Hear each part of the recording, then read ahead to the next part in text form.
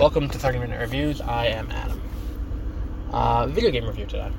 We're going to discuss LEGO DC Supervillains, which is the LEGO Batman 4, I guess it would be, because LEGO Batman 3 was Beyond Gotham, and that one very heavily dealt with the Green Lanterns and all of that. Well, the Lanterns in general. This one is cool. If you told me there was going to be a LEGO game that was going to tell me a story about how the villains have to team up with the heroes to fight the crime syndicate of Earth 3, teaming up with Darkseid and the rulers of Apokolips to try and take over the universe, which then has a tease at the end for the next game, which appears to be Crisis on Infinite Earths, because the Anti-Monitor shows up and fucks up Darkseid, I would have called you, I would have been like, nah, that's not going to happen. Apparently, this is exactly what this game is. The story is cute and endearing, but here's the thing about the LEGO games, more recently than anything else, is I don't like the side missions. The side missions are grating and, tiresome. I liked it better like when it was LEGO Harry Potter, or, what was the one before that? Like LEGO Star Wars, I think, had it right. I hope LEGO Star Wars, the Skywalker Saga, doesn't have a big open world hub. The hub is, I think, the issue, is that if it was all puzzles and things like that, you have to find things and explore and cool things like that, that's fine. But me having to sit here and talk to characters and go on fetch quests and go on quests where it's like, oh, we're going to walk somewhere and then beat up some bad guys, and we're going to walk somewhere else and beat up some bad guys, and then walk to a third place and then beat up some bad guys. Doing that the first time is cool, but doing that 12 times is just not fun, especially when it's for Golden Brick each time. But the story's fun, and there are a lot of characters to play as. The character selection is a little bit weaker here than in previous games, I think.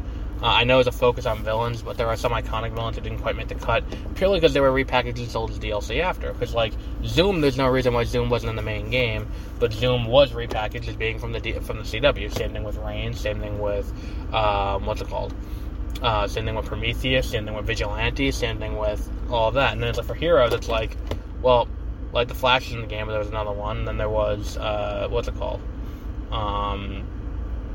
was the other one after that?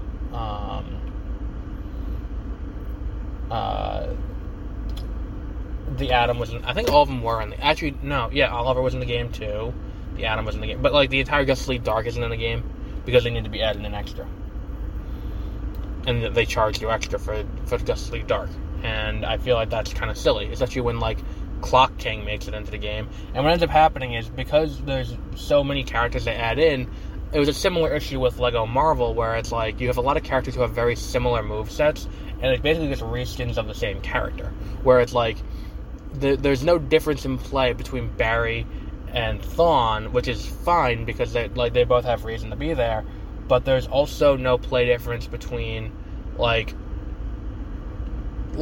should just be, they could just be altered costumes.